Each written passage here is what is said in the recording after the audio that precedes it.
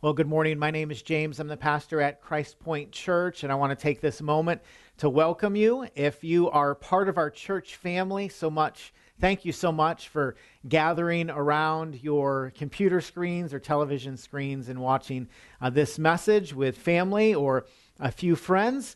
If you are new to Christ Point, I want to welcome you. I'm so grateful for technology that makes this available to a watching world. Also want to encourage you, if you're watching online this morning, take a moment to say hello to those people who call Christ Point home. Just on the comment section on our YouTube channel, you can say hello to your brothers and sisters, let them know that you're watching along with them. Well, as we get started this morning, I want to take some time to pray for you, and so please bow with me in a word of prayer.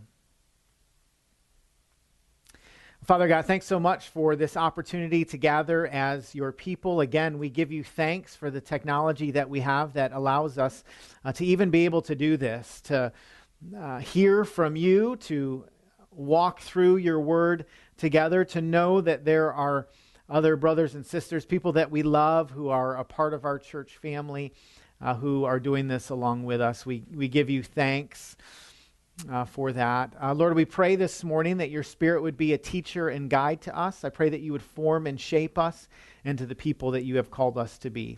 God, we love you, and we pray these things in Jesus' name. Amen. I have a question for you this morning. Is there anyone in your life who you thought by now would be a little further along than they actually are? Spiritually speaking, you thought by now they would be rounding third and heading for home, and yet it seems like they're still in the batter's box. Do you know anyone in your life who you thought by now would be more full of faith or more patient or kind or loving or generous or gracious? I want you to think about that person this morning. Do you have them in mind? If that person is sitting next to you right now at the kitchen table or on your couch, just go ahead and raise your hand real high up in the air where we can see them. No, don't do don't do that. That would not be a good idea. I think if we were honest, we probably would be able to find someone in our lives who we thought, spiritually speaking, would be a little further along. Well, I have someone in my mind that comes to mind when I ask myself that question, and that person might surprise you. You see, the person who I thought would be a little further along by now, well, is me. I thought by now I would be a little more patient and kind with my children. I thought by now I would be a little more sacrificial and gracious, more of a servant in my marriage. I thought by now that my faith trajectory would look a little more like the stock market the last 10 years and not the last 2 weeks. I thought by now I would be a little further along. Well, this morning I have hope for those of us who thought we would be a little further along. As a matter of fact, Paul gives us hope in Philippians chapter 1. And so if you have your Bibles, please turn with me now. Philippians chapter 1, beginning in verse 3.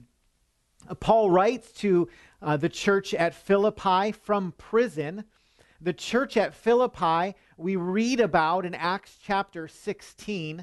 It was essentially a predominantly Roman colony with a love and a passion really for their place and for their culture and for their political alignments.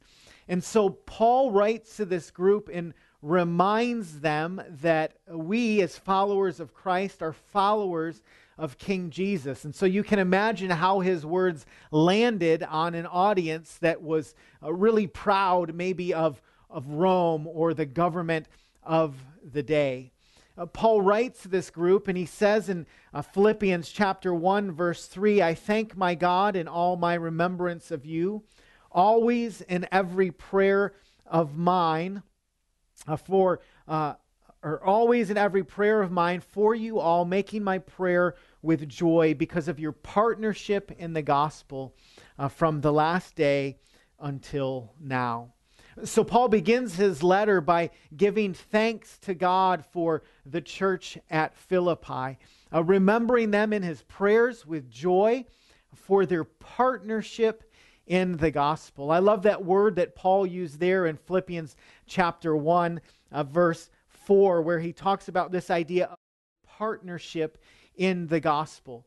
If you are a follower of Christ, then we are partners in this gospel work that God has given to us. I think there's no more appropriate time to remember this truth than right now. Oftentimes in the church, sometimes we think that the work of gospel ministry is just reserved for a select few. Maybe the seminary trained or those who know their Bibles forward and backward. Those who are kind of the special Christian elite forces in the church. But Paul writes to this church at Philippi and says, no, you all are partners in the gospel. I love what author Dwight Smith wrote in his book, Alone at the Top. He asks this question. He says, what if the work that God is going to do around the world, he is going to do through all of his people?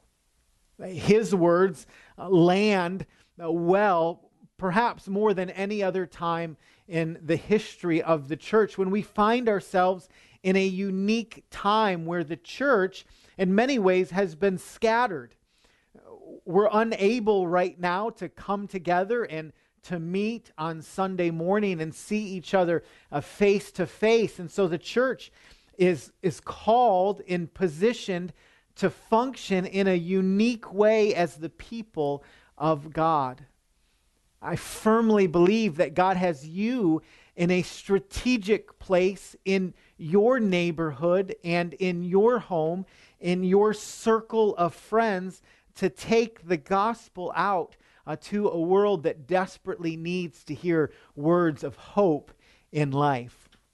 So Paul writes to this church and he says, I give thanks to God for you, remembering you in my prayers with joy for your partnership in the gospel. And then Paul's going to give really two main ideas in Philippians chapter 1, verses 6 and 7. He is going to remind the church that God started a good work and that he is going to finish the work that he started.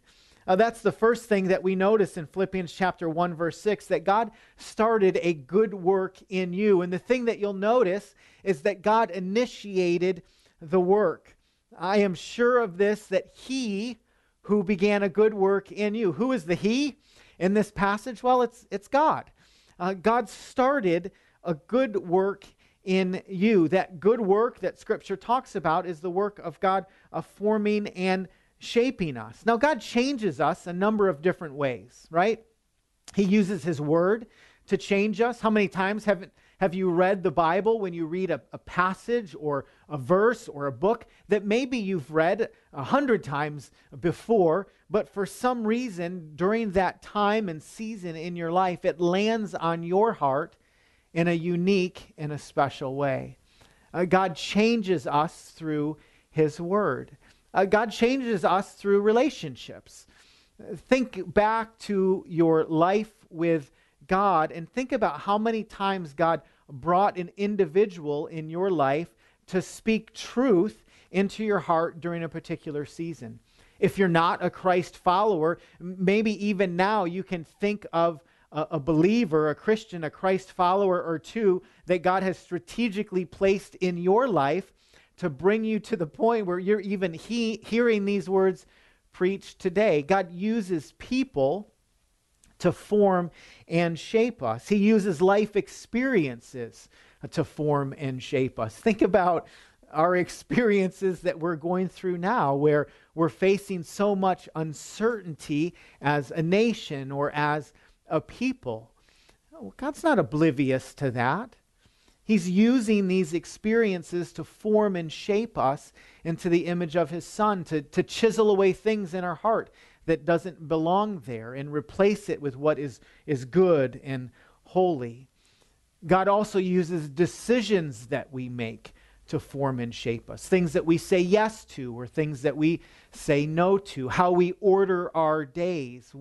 How we pursue the spiritual discipline. God uses all of those things to form and shape us. But here, Paul wants the church at Philippi to know that primarily it's God who's doing the work. God initiated the work. I am convinced that he who began a good work in you. Now, what's this work that God began in us? Well, we mentioned just a moment ago that this work is transformation. It is, to use a big theological word, it's sanctification. Sanctification is the lifelong process of us being formed and shaped into the image of Jesus. And so we think and we talk and we act like Christ.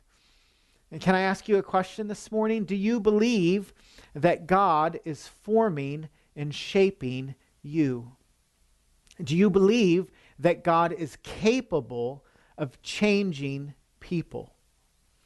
Now, I ask you that question because I know for me, sometimes it's easy to become cynical.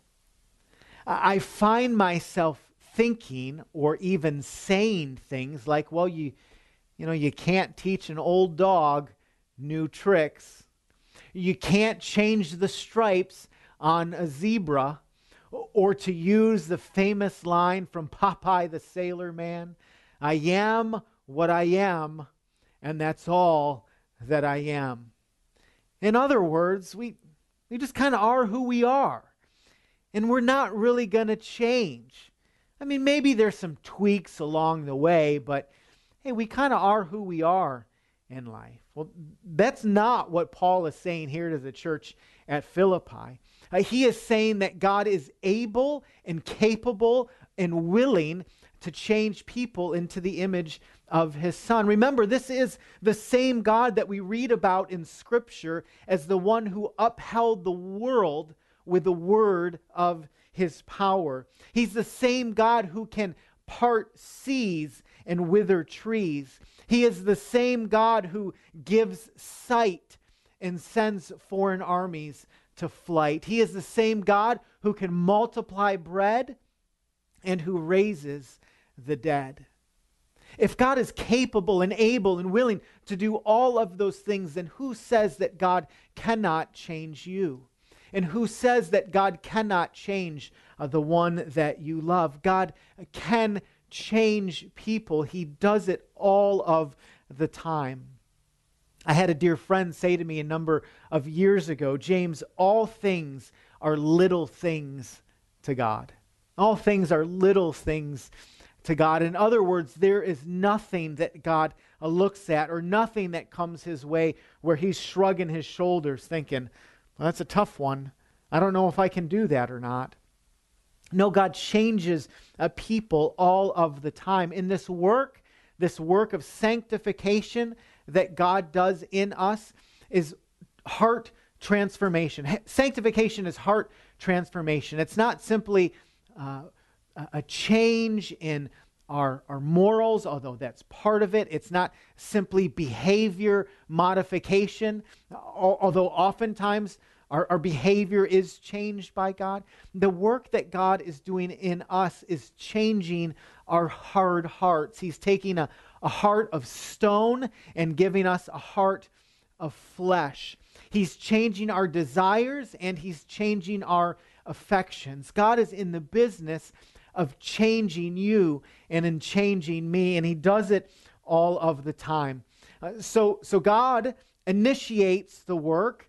The work that we read about in Scripture is heart transformation, it's sanctification. And the other thing that we notice is that this is a good work. It's a good work. That's important for us to remember because oftentimes when God is forming and shaping us, it can seem as if it is not good. because oftentimes it feels very difficult. Like, how many times have we found ourselves in a situation or circumstance in life that we did not want to be in? Like, if we were writing our stories, we would not write it this way. There would not be the plot twist along the way that we're experiencing now. And yet Scripture says that this work is a good work. Listen to me, Christ Point. God does not mess with his kids. He does not mess with his kids. He has begun a good work in you and in me. We also notice that this work is work. It's not easy. It's not something that just happens as we sit back on our lazy boys and kind of take the world in. This work is actually work. In other words, it's difficult. Like, spiritual transformation, heart change is not easy. It doesn't feel like we are heading down a hill with the wind at our back. There are times when it feels like the wind is blowing in our faces and we're swimming upstream. I don't know if you've ever had the joy of running on the beach before, but I remember there are times in life when I've been on vacation where I've run on the beach early in the morning, and I'll feel the wind at my back, and I'll think to myself, this isn't so bad. Like, it's not nearly as difficult as I thought it would be. The wind is at my back. My pace is pretty strong. It's quite honestly a little easier than I thought it would be. But then inevitably there is a time when I turn and I head back home. And all of a sudden, instead of the wind being at my back, the wind is in my face. And my experience is vastly different. Maybe right now you are having an experience where it feels like the wind is in your face and your spiritual life or your transformation, your sanctification doesn't feel easy. It feels difficult and hard. It feels like you are going up a mountain with the wind in your face. I want to remind you that God is still working, and he is still good. And his work, although difficult, is a good work. It's also important to point out, as Paul does here in Philippians chapter 1, verse 6, that God is doing a uniquely good work in you. Right? We can say this collectively of God's people or collectively of the church, that God's doing a good work in you all. Scripture sometimes does that. It doesn't simply just speak to the individual. It speaks to kind of the collective church body, the capital C church. But I think it's important to note that you, if you're a follower of Jesus, if you've placed your faith in Christ, you are a part of that. You're a part of the church. And so listen, God is doing a uniquely good work in you. I don't know about you, but oftentimes it's easy for me in my own life to look at the work that God is so clearly doing in the lives of others and wonder to myself, why is it that I'm so far behind that person? Or why is it that God is so clearly working in their heart and in their life, but it feels like he might be absent in mine? Paul writes to the church at Philippi and says, listen, God is doing a good work in you.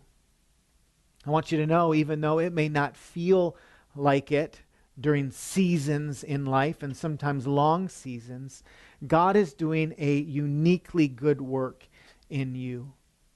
Paul in Ephesians chapter 2, verse 10 says that we are his workmanship. Created in Christ Jesus for good works. That word that is used for workmanship is this idea of a masterpiece. You are God's masterpiece. That's true if you're 12 or if you're 30 or 40 or 50 or 60 or 70 or 80. You are God's masterpiece. And he's doing a good work in you today. For I am sure of this, that he who began a good work in you will bring it to completion at the day of Jesus Christ. I love this. I love how Paul reminded the church that God's doing a good work in you. And I love the fact that he reminds the church that God finishes what he starts. God started a good work in you, and he will complete it. I am sure of this, he says in verse 6, that he who began a good work in you will bring it to completion at the day of Jesus Christ. This is good news, that God finishes what he starts.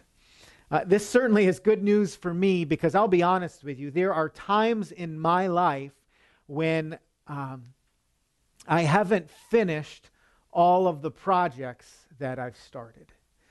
Have you ever left something undone before?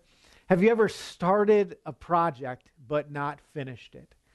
Have you ever on January 1st listed all of the things in your life that you're going to change and do differently, only to like a week later realize that all of those things you started, you haven't finished one of them? I remember when Melissa and I moved into our first house in the Charlotte area some 13 years ago, we were painting our master bathroom. And there was this one particular corner of the bathroom that was difficult for me to reach. I know you can't tell by watching this video, but I'm not a tall man. And we did not have the right ladder for me to get to the corner of the bathroom. And there was this little spot. I mean, you didn't even notice it unless you were there. It was probably the size of a quarter. And we painted the bathroom except for that one little corner. And I remember at first it really bothered me that I never finished it. I'm sure it drove Melissa nuts too, but I found with the passing of time it bothered me less. Like I didn't pay as much attention to it when I walked into the bathroom. I laughed because a couple of years ago we sold our home, and when we were preparing our house to sell, one of the things that we did is we went back to finish all of those projects that we never got around to finishing. Isn't it funny when you go to sell a house, like you actually turn it into the thing that you always wanted but never experienced or had? Like we did that. And so I remember crawling up and getting a ladder that worked and finishing that project that I had started like literally a decade before that time. Do you know that God doesn't leave any projects undone? He doesn't leave any projects undone. There is never a time when he looks back and he goes, oh, I totally forgot about him. Or, oh, she escaped my mind. I forgot that I was working on her. He never does that. God always finishes what he starts. He is always, always involved in forming and shaping his people. There is never a time where God washes his hands of his kids and simply lets go to let us fend for ourselves. A number of years ago, I was teaching my daughter how to ride a bike, and we went up to her elementary school and brought her little bike. We had taken the training wheels off, and we put her on the bike with her helmet and her elbow pads and knee pads. I wrapped her in bubble wrap. No, I didn't do that, but I wanted to. I didn't want her to scrape her knees or her elbows. She had on her little like bike gloves.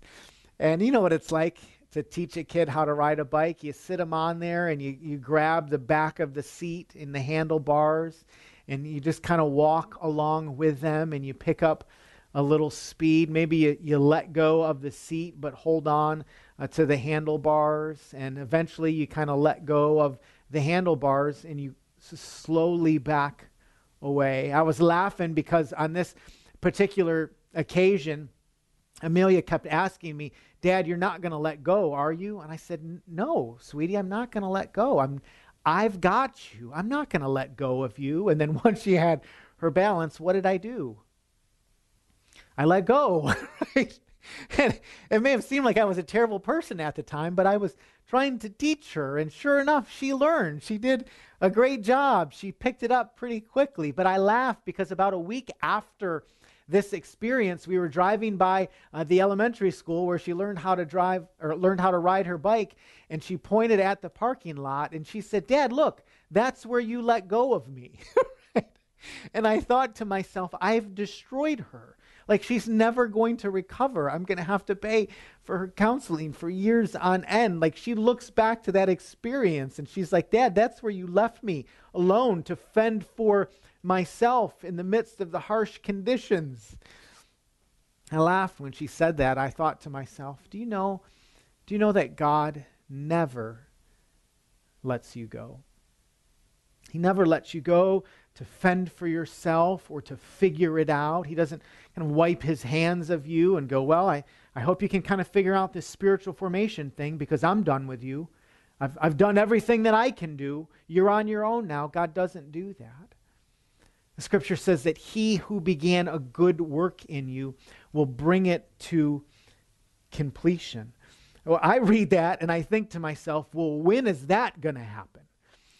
Right? Because it seems like I've been really patient with God as he's worked on others, or I've tried to be patient as he's worked on me, but it seems like where we want to go and where we are is miles and lifetimes apart. Well, Scripture says that this work will be completed at the day of Christ Jesus. It means, in other words, that the work will be done when we see Jesus face to face. This is our hope as Christians and as followers of Christ.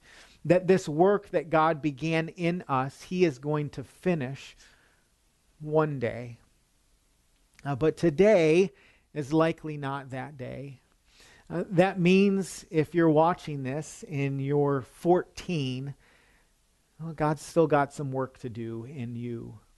And if you're watching this and you're 44, God's still got some work to do on you and in you. If you're watching this and you're 84, but you have breath, well, God's still working on you. But one day, this work will be completed. It's important to know that this work is a process. Sometimes we talk about it like it's always progress. Like we would love to be able to look back and always say, well, I've crunched the numbers and I think I'm more godly today than I was 6 months ago or 6 years ago. No, spiritual formation doesn't always work like that. It'd be nice if we could say that the trajectory of our growth was like a fighter pilot, a jet pilot or a rocket ship that just takes off. But oftentimes there are twists and turns along the way.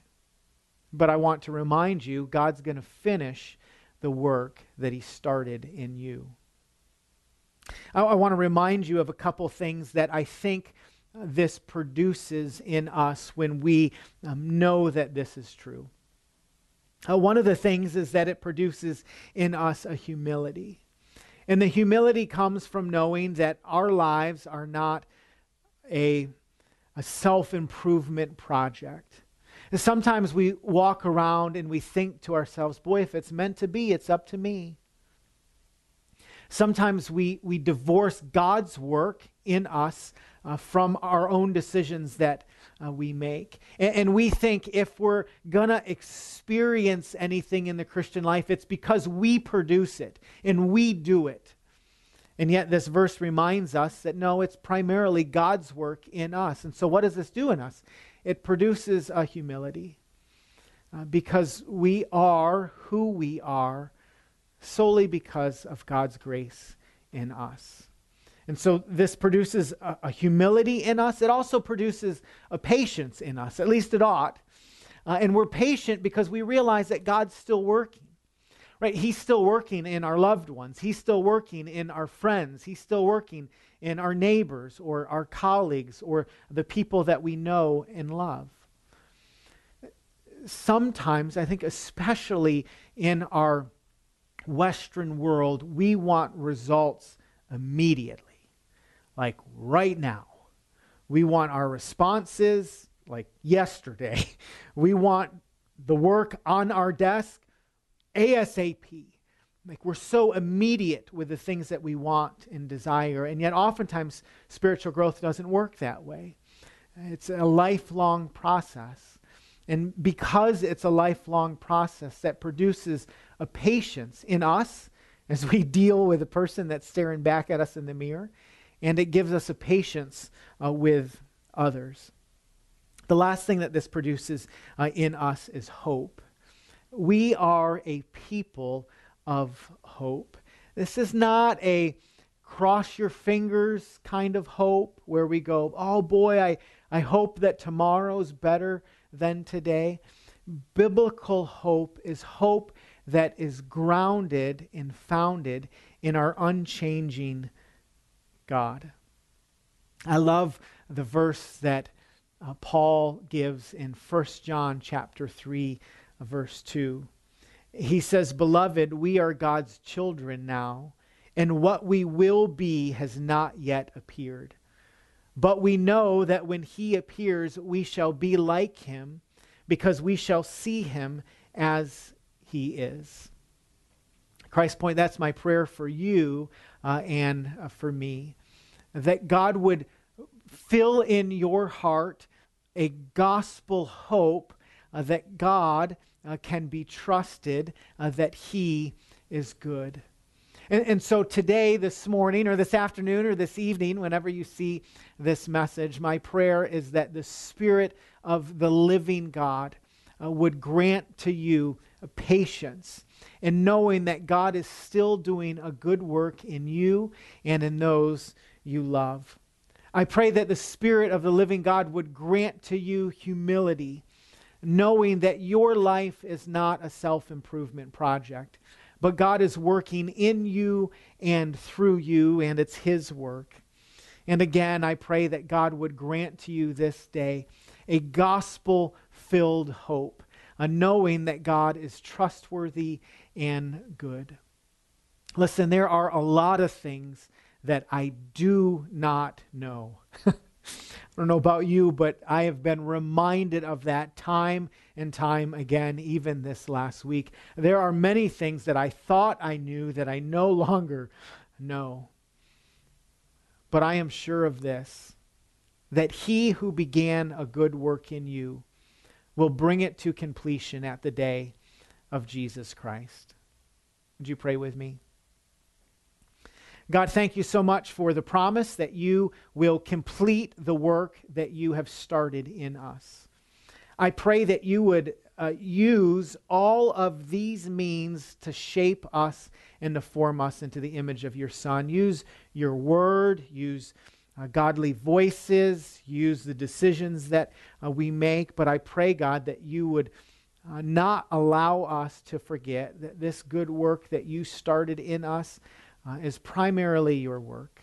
And so we give you thanks, Lord, that even now you're working in us. God, I pray today that you would give your people faith and courage. I pray that you'd fill their hearts with your joy and your peace and grant to them hope that is found in your Son, Jesus. God, we love you and we pray these things in Jesus' name. Amen. Hey, a couple of final words, Christ Point, as we end our time together this morning. Just a couple of reminders for you as you navigate your way through the week. One of the things that I've really been challenged by lately is just the importance of us staying connected with one another. It sounds maybe insignificant or small, but that time on Sunday morning where we see one another for an hour and a half and we say hello and interact and shake a hand or give a friend a hug can be so life-giving for us as the people of God.